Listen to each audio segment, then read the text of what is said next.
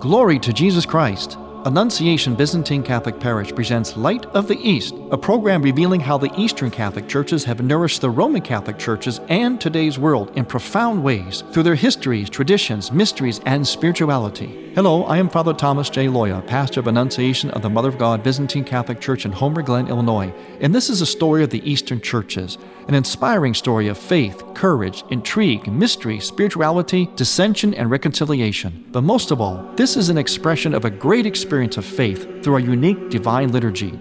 Join with me now as we look toward the Light of the East.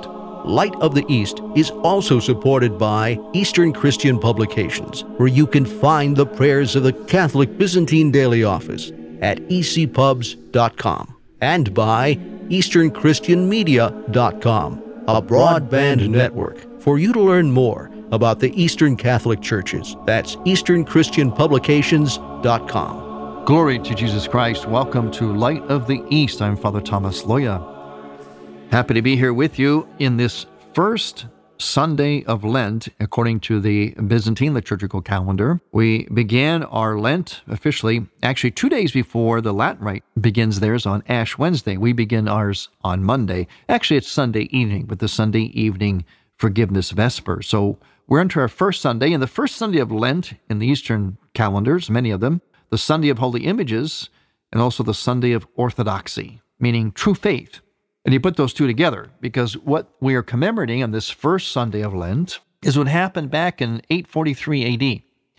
The Empress Theodora pronounced once and for all the vindication of icons. This was a controversy that was raging for centuries in the Eastern churches and still exists today among many people who misinterpret the Bible about not having graven images or worshiping graven images, so they think we can't have any kind of images. But images are necessary because God himself became an image in the person of Jesus Christ.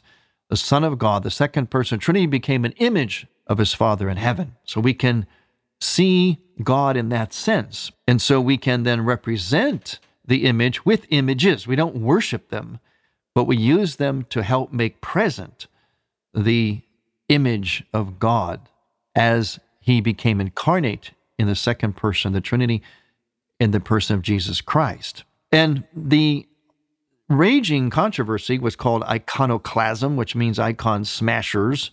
So they actually went into churches and beat up the monks and destroyed the icons. This went on for a long time till finally the Seventh Ecumenical Council in 787 AD declared icons and imagery to be not only good, but necessary and holy. But this didn't totally stop the controversy of iconoclasm. It officially did, but it didn't in practice. It went on for a little bit longer, and finally, Empress Theodora, the Byzantine Empire, said, that's it. Icons are vindicated. We must and can use them. And this happened on the first Sunday of Lent that year. So we have commemorated that ever since in the Eastern calendars. But on top of that, and because of that, we call this also the Sunday of Orthodoxy, the Sunday of true believers, that we believe the right way about icons, about imagery, the truth about it. And that is so important because if we do not believe we can make images that help make present God, the Blessed Mother, the angels in heaven, then we're essentially denying the incarnation.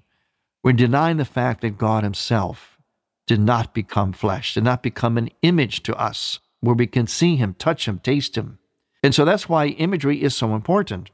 Think about pictures you carry around maybe in your wallet or in your purse, pictures at home you have of people. You don't worship them, right?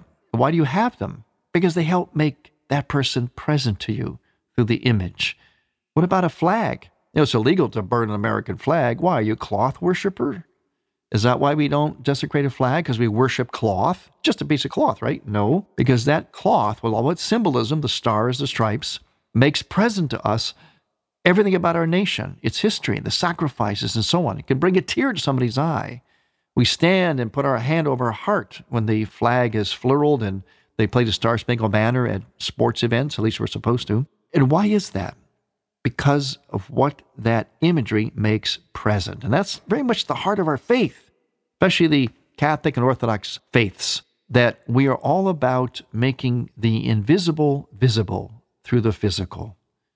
And so on this day of the Sunday of Orthodoxy, meaning true believers, we also have the custom, it depends on what parish you're in, if they do it or not, but there was an old custom of reading the 64 anathemas.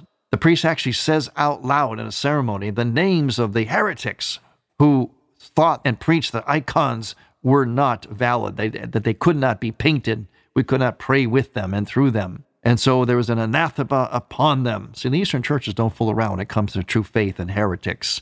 They really go at it. And these names are mentioned. Imagine the Hall of Shame mentioned every year for centuries until the end of time in the Eastern churches. That's how important imagery is, how it has been all these centuries and always will be.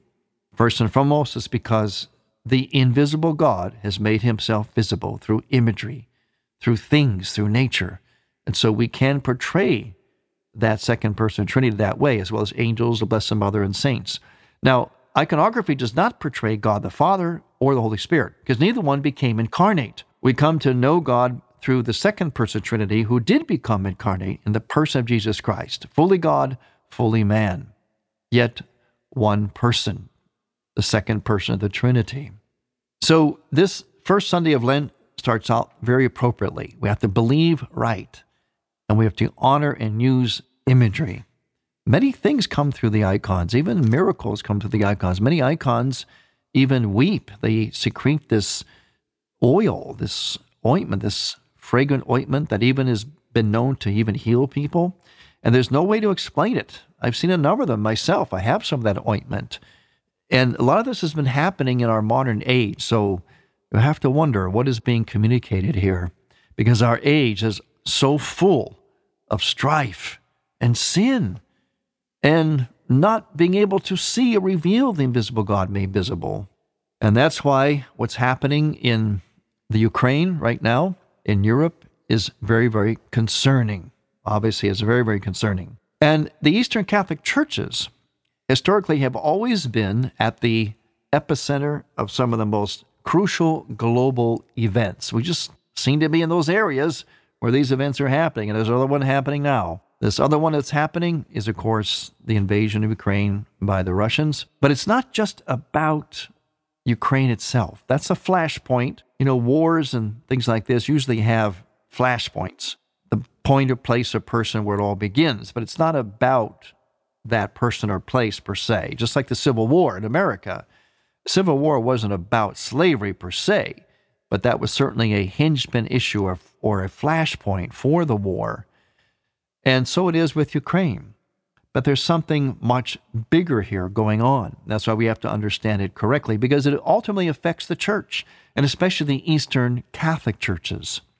In times of war, there's never, ever anyone whose hands are totally clean. We tend to identify a bad guy and then the good guys, and we're kind of told that too, especially by the media, politicians, the spin. But wars always happen because of events that led up to them.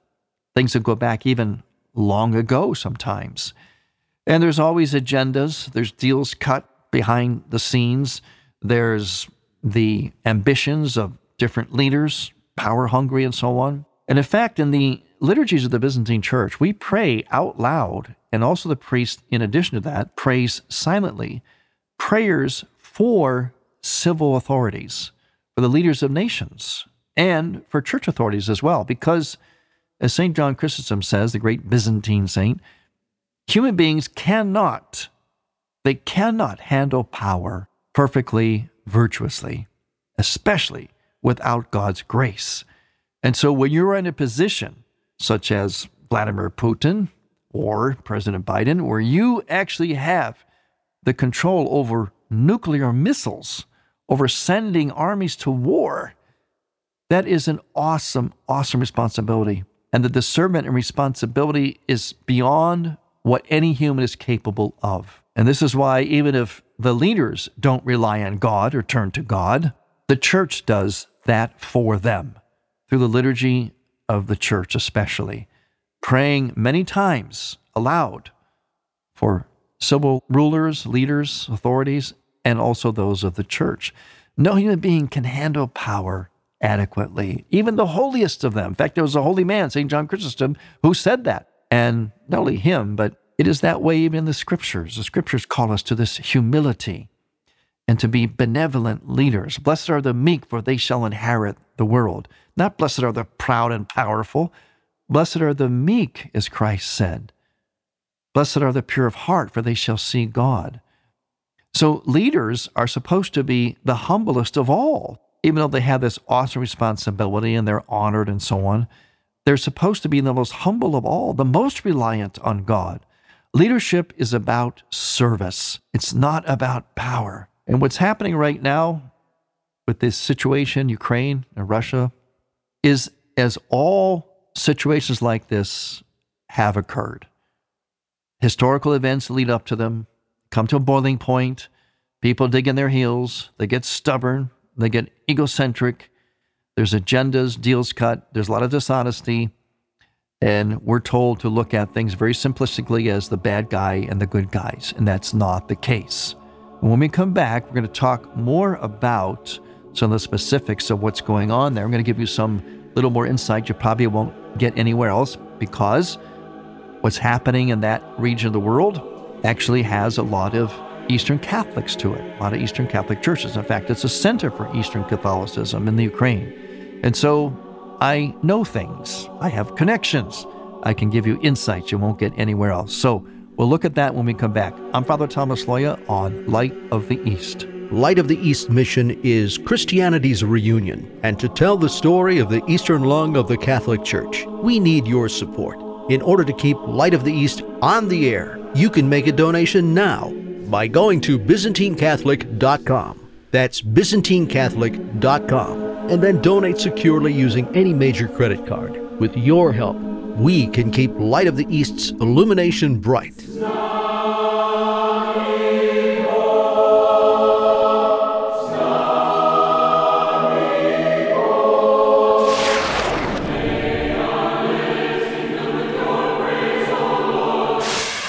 You are listening to the Choirs of Annunciation Byzantine Catholic Church under the direction of Timothy Woods in Homer Glen, Illinois. This is the music you hear on Light of the East and is sung during the sacred liturgy at Annunciation Byzantine Catholic Parish. Order online at ByzantineCatholic.com. All we ask is a donation of $20 or more, which includes shipping and handling, to Annunciation Parish for each Theosis CD.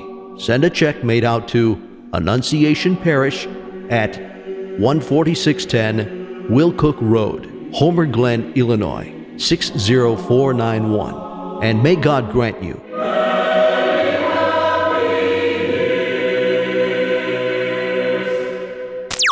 This is Archbishop Salvatore Cordileone of the Archdiocese of San Francisco, and you are listening to Light of the East.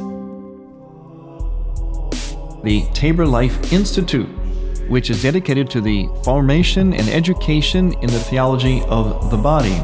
To find out more about the Tabor Life Institute, you can go to taborlife.org. That's taborlife.org. Especially if you're interested in conferences and retreats, in particular for youth, young adults, and also for those of you who speak Spanish. That's taborlife.org.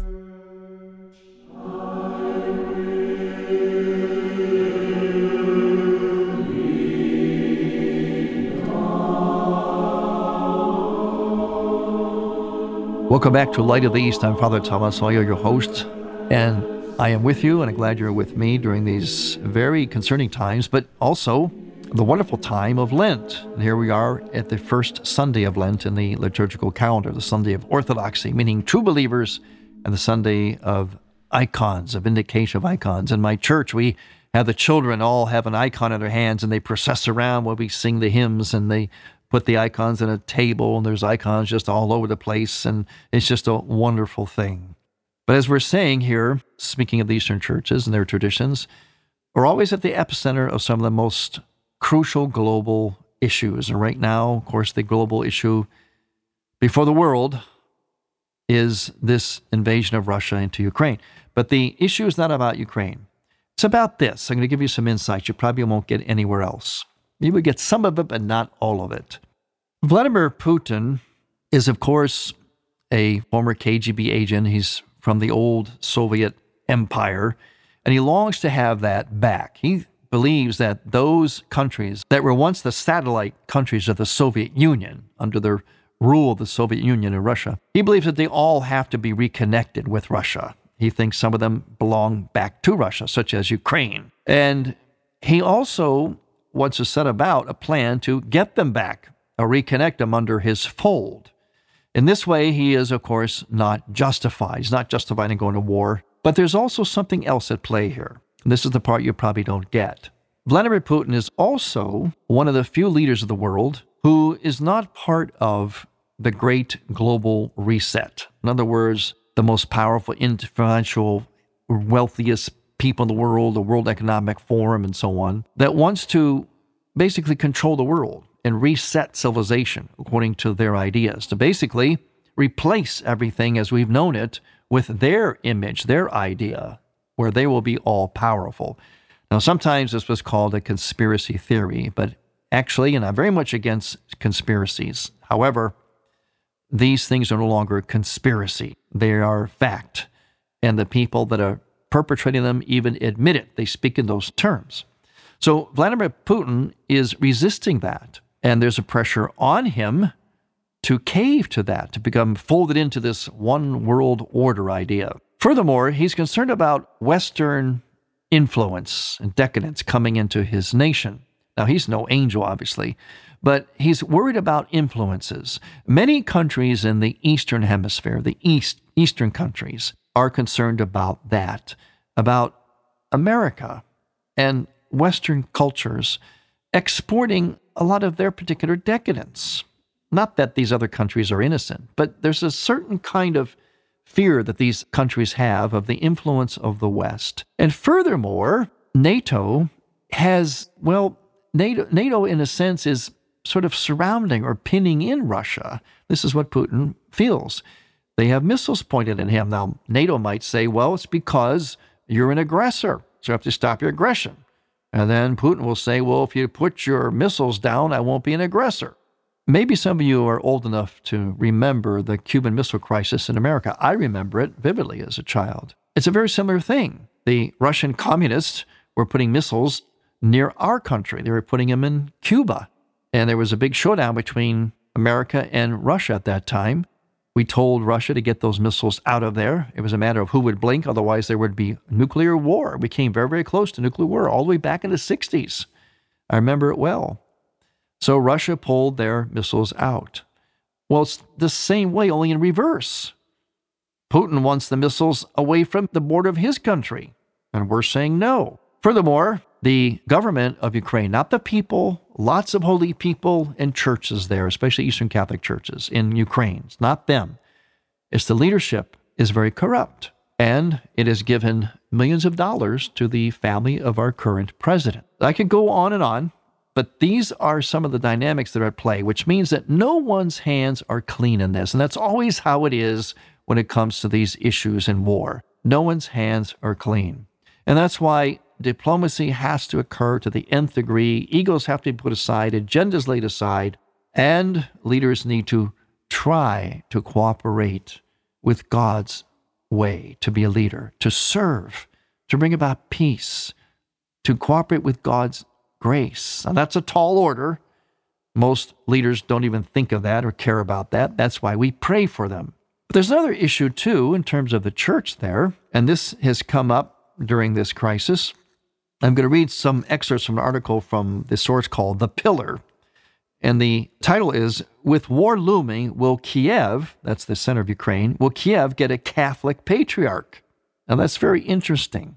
The article says, while the prospect of a renewed Russian invasion of Ukraine is becoming a reality, the Vatican office, which oversees Eastern Catholic churches, is considering a request that the Ukrainian Greek Catholic Church be given patriarchal status.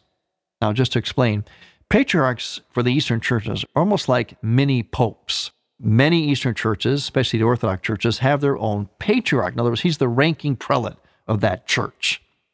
And according to Eastern ecclesiology, in other words, the structure of the church, the ranking prelate, with his bishops and priests and people, constitutes a complete church. Whether it's in communion with Rome or any other of the Orthodox churches, doesn't matter. It's still a valid church. They would like to be, they should be in communion with each other, but many of them are not in communion with each other. They have excommunicated each other over different issues over time. But if they have a patriarch, bishops, priests, and laity, it's considered a complete church. It does not have to be under the Pope. See, in the Western ecclesiology, the validity of a church, priest, bishop, is that they are in union with the Pope of Rome. So it's a little bit different ecclesiology. So the Ukrainian church, the Ukrainian Byzantine Catholic Church, was very similar to mine. The Ukrainian Byzantine Catholic Church does not have officially a patriarch. They have someone who's a major archbishop, and many Ukrainians see him as a patriarch, but he has not been declared as such by Rome. And one of the reasons is because it would anger or upset the Russian Orthodox Patriarch, who is, of course, in Russia. And he would think that the Ukrainians should be under him, just like Putin thinks that Ukraine is part of Russia and should be folded back into Russia. That's what he thinks. So it's a real sort of point of tension. Rome, the Pope, the ecumenical people in Rome are kind of in a pinch, because they want to, of course, keep the Ukrainians happy, but they don't want to anger the Russian Orthodox. That's a very big ecumenical factor. So what do? It remains to be seen. Well, I'll continue with the article. During the plenary session of the Vatican's Congregation for Oriental Churches held last week, Archbishop Boris Gudziak, the Ukrainian Greek Catholic Archieparch of Philadelphia, presented a report on the possibility of establishing new patriarchates among the 22 Eastern Catholic churches in communion with Rome. Imagine that. They all have their own patriarch. Some of them do, some of them do not. It is not yet clear whether the congregation will recommend to Pope Francis a change in status for the Ukrainian Catholic Church, which includes nearly 4.5 million Catholics, and which is presently headed by a major archbishop rather than a patriarch. That's what I mentioned earlier. But amidst the prospect of Russian invasion, appointment of a patriarch for the Ukrainian Church would be a, quote, great moral support across Ukrainian society, according to Anatoly Babinsky, a church historian at the Ukrainian Catholic University of Lviv, which is another great city in Ukraine. The Pope talks a lot about the need for justice in the world. That is why many in Ukraine do not understand why he does not give a moral assessment of what is happening. Russia is destroying all possible international agreements and principles, holding a gun to Ukraine's head and wanting to make the whole world play by its rules. A way to offer that assessment and symbolism would be to grant the Ukrainian Catholic Church's long-standing request for a patriarchate, says Babinsky, this Ukrainian scholar. So it remains to be seen what's going to happen. The Ukrainian bishops, some Orthodox agree, Ukrainian Orthodox agree that it's okay. The Russian Orthodox will not agree to that. The Russian Orthodox Patriarch will not agree to a Ukrainian Patriarch, not of the Eastern Catholic persuasion. But many Eastern Catholic bishops, especially Ukrainian ones, do believe this would be a strengthening, a symbolic thing if nothing else, to help bolster Ukraine, which is once again being picked on by the Russians. They suffered greatly, the Ukrainians did. The Ukrainian people in the Ukrainian Byzantine Catholic Church suffered greatly under Soviet oppression at the hands of the Russians, and now once again they're being picked on and beat on. But again, as I said before, Ukraine is a flashpoint. It's really something that goes much beyond them. Putin's ambitions, Putin's complaints, what our complaints are, what our preferences and demands are, all that goes well beyond Ukraine itself. But when it comes to war, there's always some kind of a banner issue or flashpoint. And right now it's the country of Ukraine, which has many, many Eastern Catholics in it, called the Ukrainian Greek Catholic Church is what they call themselves. Very much like my church. Mine is Ruthenian, theirs is Ukrainian, just a very slight jurisdictional differences, but it's still a Byzantine rite, a church of the Byzantine rite. Let's all pray as we do during Lent. We ramp up our prayer. Let's pray for not only Ukraine, but all world leaders. Let us all pray that they will cooperate with God's grace. Thank you for listening. I am Father Thomas Loya on Light of the East. To hear Light of the East again, visit ByzantineCatholic.com and click on the Features and Programs tab, and on iTunes. Thank you for listening to Light of the East. We encourage you to tell a friend about Light of the East and to visit ByzantineCatholic.com. Light of the East is produced by ADC Media.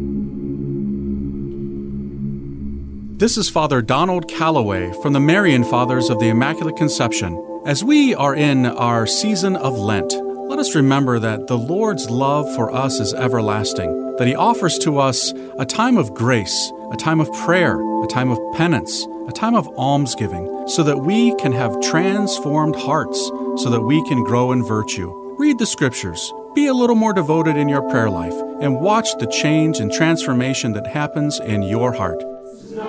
Thank you for listening. Next week, we will return to the Light of the East. To learn more about Annunciation Byzantine Catholic Parish, visit our website, ByzantineCatholic.com, where you will also find an archive of all of our programs. In order to continue Light of the East with its mission of Christianity's reunion, we need your support with a donation. Any amount will be a blessing. Please make out a check to Light of the East Radio and send it to Light of the East, 14610 Will Cook Road, Homer Glen, Illinois, 60491. That's Light of the East, 14610 Will Cook Road, spelled WILL-COOK Road, Homer Glen, Illinois. Or donate online on the homepage of ByzantineCatholic.com. From the Light of the East, a new dawn of unity is in sight. God bless you, go with God, and may God grant you many happy years.